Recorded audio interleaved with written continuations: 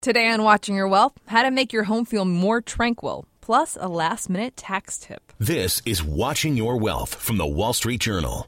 Advice for making, keeping, and protecting your money. Now, from our studios in New York, here's Veronica Dagger. This is Veronica Dagger, and you're listening to Watching Your Wealth, where you learn all you need to know about building your wealth and protecting your money. Coming up, a last-minute tax tip. But first, how to create a sense of stress-free calm in our home. Heather Higgins is the founder of Higgins Design Studio, and she's an interior designer in New York City. Welcome, Heather. Thank you very much. It's great to be here. Heather, it's great to have you. So the world can be such a stressful place, and you said there are several ways we can create a sense of calm in our home. How do we do that? There really are. A lot of it has to do with mindset. It isn't running out and, purchasing certain kinds of furnishings or, copying like the most fashionable look. It really is about what makes you feel comfortable.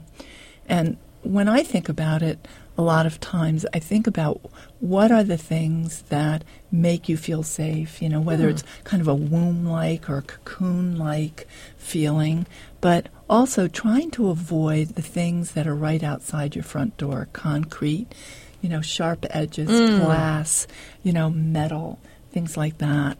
So those are great tips. And we probably want to keep our spaces open, not crowded.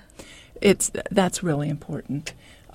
So that you do have, even the smallest space needs breathing space between furnishings. And what about fabrics? Like, what kind of fabrics might want to consider? Things that are soft and that are, I want to say, nurturing, or pampering. Things like, mohair, velvet. I always tend to move toward natural fibers, both in fabrics and in floor coverings, or even just, wood floors, because a lot of times people associate being out of doors in a place, where it's more natural and there's trees and things like that as a relaxing experience. I love that. What about color? Because color seems like it could really make a difference in how you feel, your mood.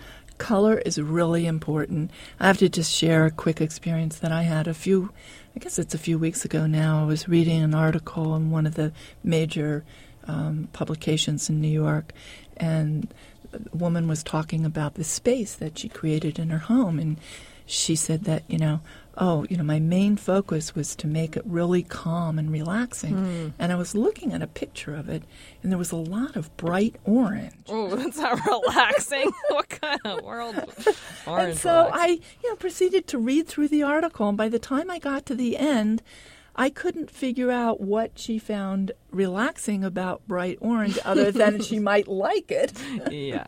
Because usually, the more pale, subdued colors are relaxing. Ones that are intense actually stir up energy, especially the ones that are warmer hues like oranges and reds or even, really bright yellows can, create a sense of just the opposite of what you want to do. We want to relax.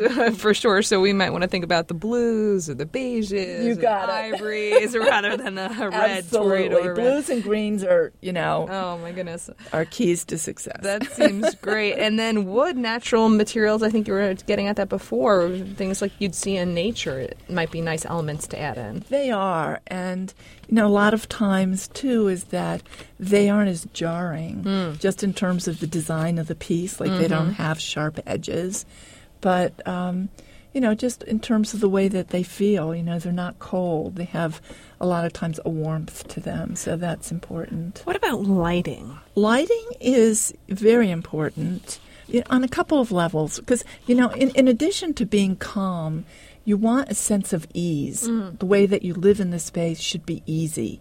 And having proper lighting is a way to ensure that. So, you want to have just general ambient light, but you also want to have task lighting. And so if you don't, for instance, if you don't have task lighting, a lot of times you're straining your eyes and trying to get something done and moving closer to a light source.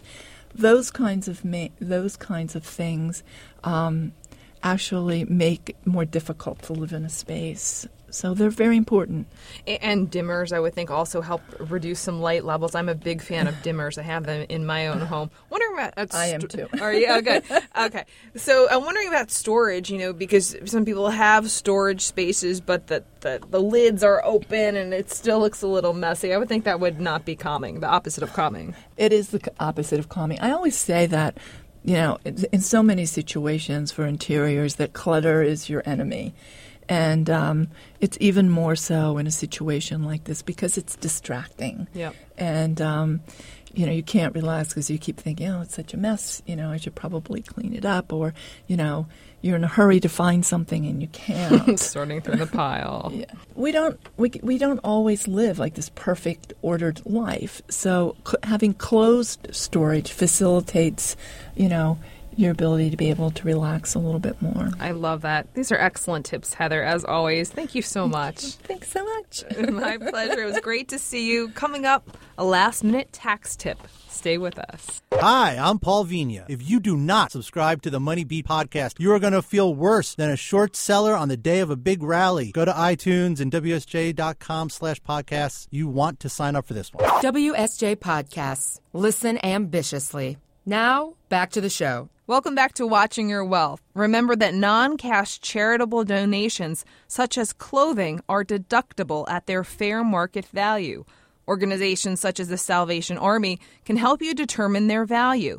Did you donate $1,000 worth of suits? Remember to tell your accountant. Just make sure you keep a record of your donations. Check out the tax guides available from the IRS for more information. This has been Watching Your Wealth, a production of the Wall Street Journal. I'm Veronica Dagger. For more information, check us out at WSJ.com/podcasts. Thanks for listening.